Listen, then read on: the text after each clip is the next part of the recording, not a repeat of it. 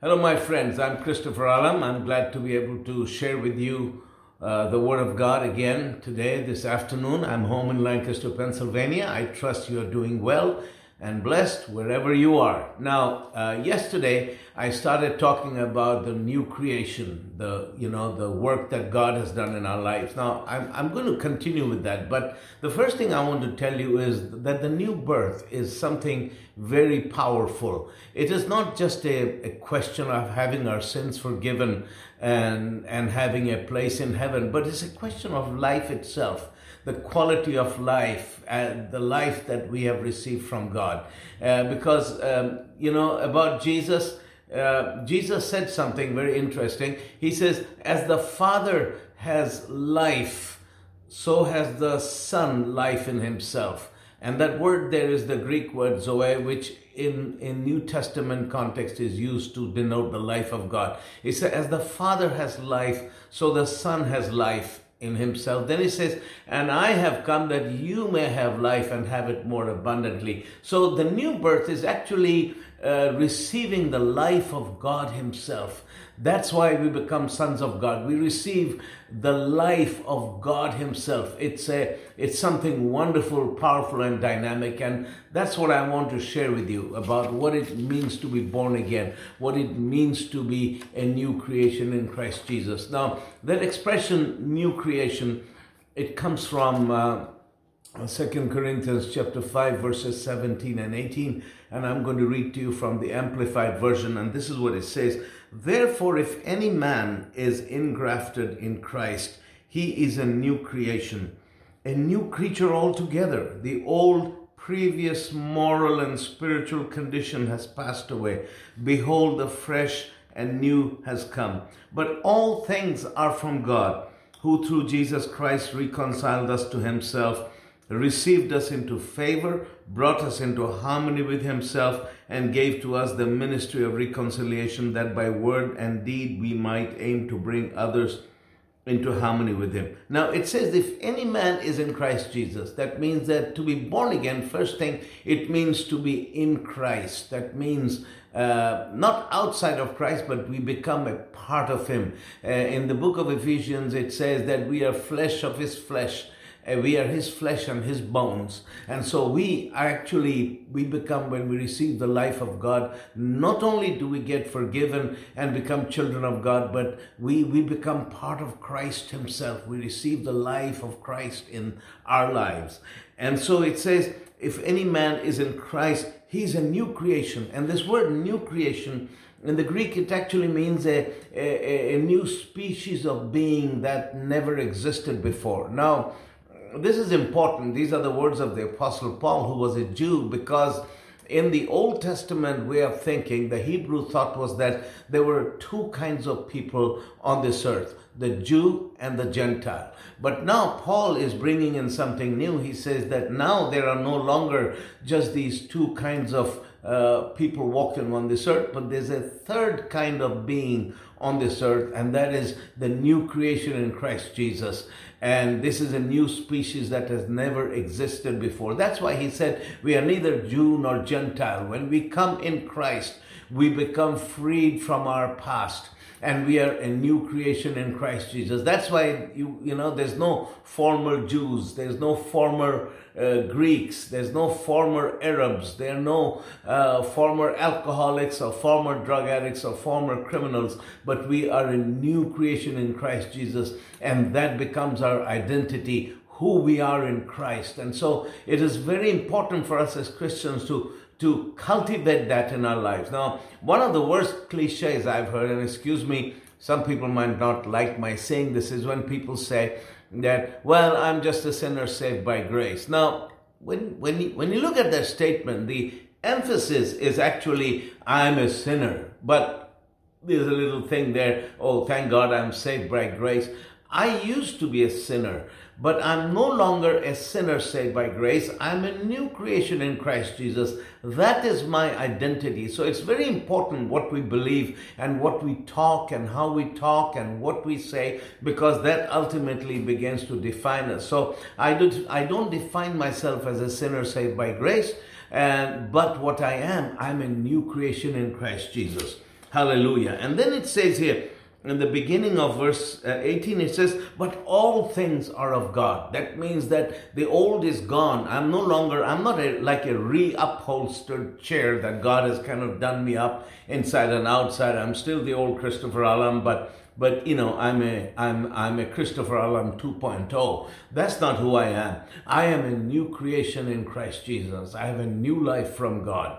Of course, that's my spirit that is born again. My body needs to be healed. My mind needs to be renewed. And those things, my body and my mind, have to be brought under subjection to the Word of God so that God can do His work in me. But that's another story. We'll go to that later on. But the main thing is for us to understand that all things are of God. We are a new creation in Christ, and all things in my life, everything, I am born of God. I'm born from above. I'm a son of God. I'm a child of God. That is my identity in Christ Jesus. And we must learn to live in that, because the scripture also says, as a man thinketh in his heart, so is he. The way you look at yourself is what you will ultimately act like, think like, and become like, and that's the kind of results you're going to get in life. So we must learn to think of ourselves as God thinks of us. And God doesn't look at us as former sinners, now saved by grace, with the emphasis on sinners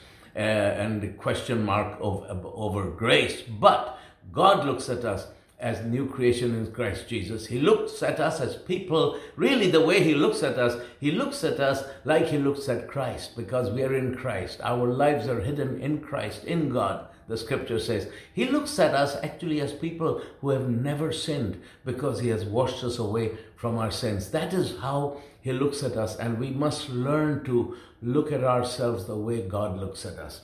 Anyway, so we are a new creation in Christ Jesus. Now, I'm going to share another scripture with you, and that is 2 Corinthians 5:21. Now, this tells us what Jesus did for us when He was upon the cross.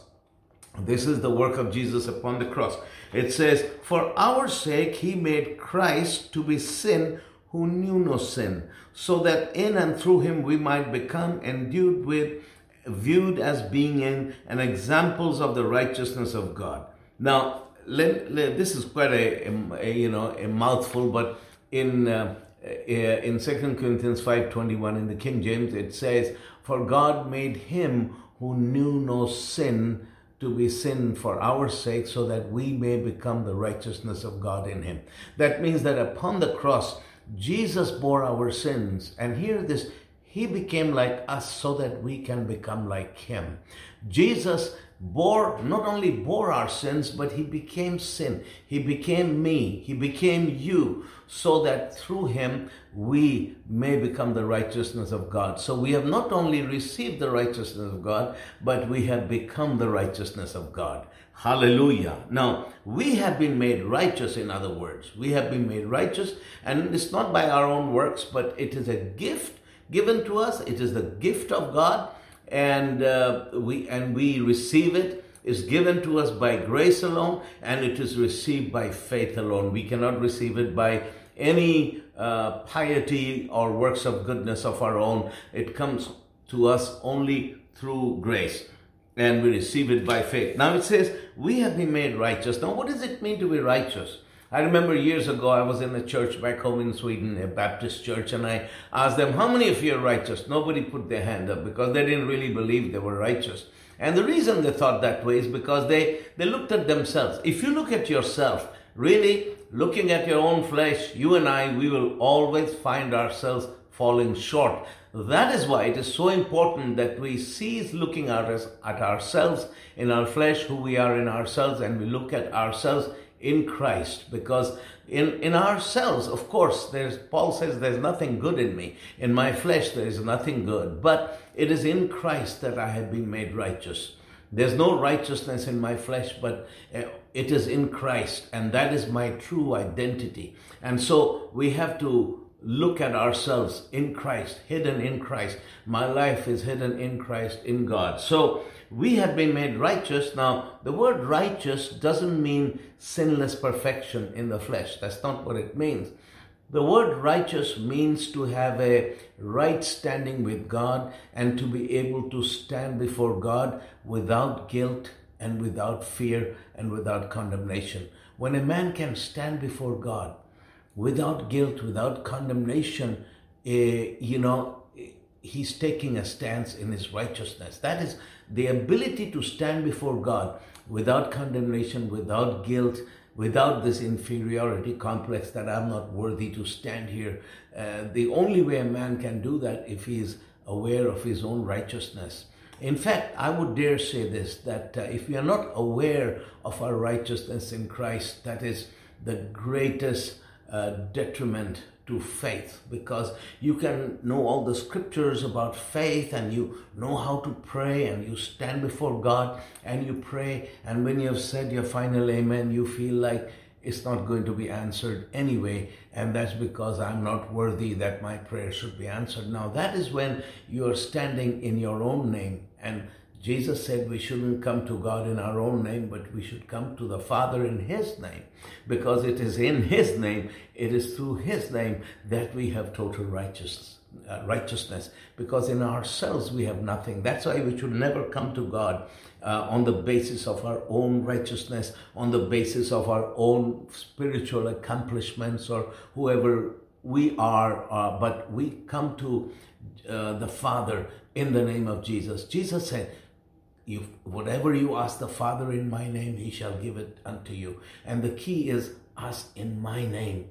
And when we ask in His name, we ask the platform we have to stand on is we are in Christ Jesus. That's what we stand on. And so we have this wonderful righteousness that we have in Jesus Christ, and we should acknowledge it and we should embrace it and receive it with all our heart, and most importantly, declare it with our mouths. Instead of saying, I'm a sinner saved by grace, I've been made righteous, praise God, I have right standing with God. The Father looks at me like He looks at Jesus. I'm a child of God, I'm a son of God. Hallelujah.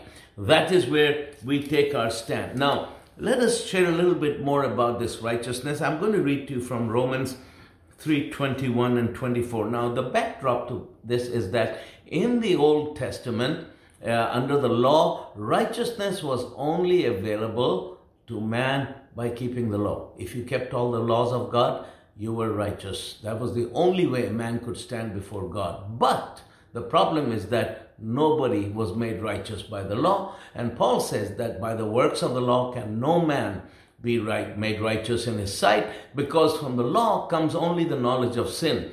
God had designed it in such a way. God had said that the only way you can be righteous is by keeping the law, which was, of course, technically right. If you do everything right all the time, you'll be accepted by God. But it is the weakness of man himself, the inherent weakness and the sin of man, that prevented anybody from being able to fulfill the law of God. And the reason God designed it this way is that man should realize his hopelessness, and in his hopelessness he would seek the grace of God. And anyway, we're going to talk more about that later, but let's go to the scripture, Romans 3:21 to 24. But now the righteousness of God has been revealed independently and altogether apart from the law, although it is actually attested by the law and the prophets. So what he's saying here is, the writer of the book of Romans, what he's saying is that now, in our time, God has revealed His righteousness and made His righteousness that previously was available to man only by perfection through the law. It is now available to us without the law. In other words, in today's language, like for example, I was at the Compass Rose. I was at the Raffles building, the tower in Singapore, and there's a restaurant. I think it's 75 floors up, and you get into the elevator, and in like 20 seconds you're up there. And there was always a line there, of people who wanted to go up to the Compass Rose, because when you go up to the Compass Rose, you see the entire island of Singapore, you see Indonesia, you see Malaysia. It's a spectacular view of 2 different seas and 3 different countries. Anyway, so when you go to the place where the elevator is, so you see the door, it says elevator to the Compass Rose, and right next to it there was another door, it says stairs to the compass rose. And the interesting thing is that I never saw a line outside the stairs. I always saw a line by the elevator. But the thing is that the elevator and the stairs took you to the same place. The difference is that you can say that the elevator was grace and the stairs were the law. And grace carries you to the presence of God. Elevator, and that's the elevator. It takes you to the presence of God. The stairways, that's man's own flesh, own works. And, and so that's what he's talking about, that previously the way to attain the righteousness of God, the way to stand before God without guilt was through keeping the law, and everybody failed. But now God has made it available to us to a totally different path, without keeping the law, totally bypassing the law. It says, verse 22, namely the righteousness of God, which comes by believing with personal trust and confidence, reliance on Jesus Christ the Messiah. And it is meant for all who believe. That means everybody who believes in Jesus can receive this righteousness by faith. Nobody, there's no two grades of salvation. That the first, the lower degree of salvation is just your fire insurance paid up, you can go to heaven. And then the second higher grade of salvation, which is available to a select few, is this righteousness. No, they're the same thing. Anybody and everybody who received Jesus receives this righteousness. The moment you receive Jesus Christ, God looks at you as somebody as equally holy as a person would if he had kept the whole law. God looks at you as perfect in Jesus. Isn't that a wonderful, wonderful truth? What a wonderful gift that the Father gives to us. Then he says, namely the righteousness of God, which comes by believing with personal trust and confidence, reliance on Jesus Christ the Messiah. And it is meant for all who believe, for there is no distinction, since all have sinned and are falling short of the honor and the glory which God bestows and receives. That means that because we have all sinned, we all qualify to receive the righteousness of God. The only qualification you need to receive the righteousness of God is to be a sinner, and we all qualify. We have all sinned.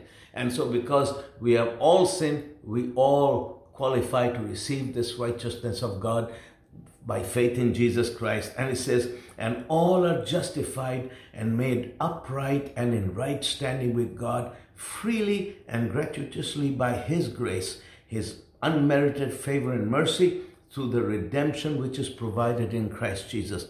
It says that we are justified, we are made just. That means we can stand before God as people who have never sinned. We are justified and we are made upright. We are, hallelujah, we have been made holy and we have right standing with God freely by His grace. It's a free gift that is given to us, and it is given to us through the redemption which is provided in Christ Jesus. Hallelujah. This is the greatest gift of all. We will talk about, as we go further down these days, we're going to talk about healing, and we're going to talk about a lot of different things. We're going to talk about, I'm going to teach you on the gifts of the Spirit, on healing the sick, and all those things. We'll get to all that. But right now, you must understand the foundation. The foundation is that Jesus Christ died for us upon the cross. And when He died upon the cross, He bore our sins. He bore our diseases. He was beaten that we might have peace. And the greatest gift of all is this gift of righteousness. When our sins are forgiven and they are thrown away into outer space or into the sea, and God doesn't remember them anymore, and He takes us out of who we were in ourselves and He places us in Christ. And the Bible says our lives are hidden in Christ, in God. And when the Father looks at you and me, He looks at us like He looks at Jesus. Hallelujah. And that is the wonderful gift that God gives to us. Hallelujah. And I'm not a singer, but I just remember a little chorus we used to sing when I was a new believer. And it goes like this. It goes, I am covered over with the robe of righteousness that Jesus gives to me. I am covered over with the precious blood of Jesus, and He lives in me. What a joy it is to know that the Heavenly Father loves me so. He gives to me my Jesus. When He looks at me, He sees not what I used to be, but He sees Jesus. Well, my singing isn't that good, but you got the words. When the Father looks at us, He looks at us like He sees Jesus. And that is what it means to be righteous. And you, my beloved, if you believe in Jesus, I want to tell you, I want to guarantee you this. You have been made righteous, and nothing can separate you from the gift of God. And if you understand righteousness and the fact that you have been made righteous, you will not have this struggle with faith, with believing God for anything, because you are God's favorite. We are all God's favorite, but you are special, and God loves you. Let's pray together. Father, in the name of Jesus, I pray for my brothers and sisters who are watching this, who hear the sound of my voice. I thank you, Lord Jesus, that upon the cross you bore all our sins, and you took away all our diseases and transgressions and iniquities, and by your stripes we have been healed. I speak blessing upon every home, each house, Father, and every sick person who is hearing me at this time. I ask you, precious Holy Spirit, invade their bodies and touch them. Lord, we throw every disease and every sickness and infirmity upon the cross, and in the name of Jesus of Nazareth, I curse every spirit of infirmity and disease, command you to leave them in the name of Jesus. I decree and I declare life and health and long life and blessing over you and over your house in the name of Jesus. God bless you all, my friend, and may you be blessed in all things and in everything you do. I'll see you tomorrow, and tomorrow we'll continue to talk about the new creation, and we'll talk about a lot of other exciting things. God bless you.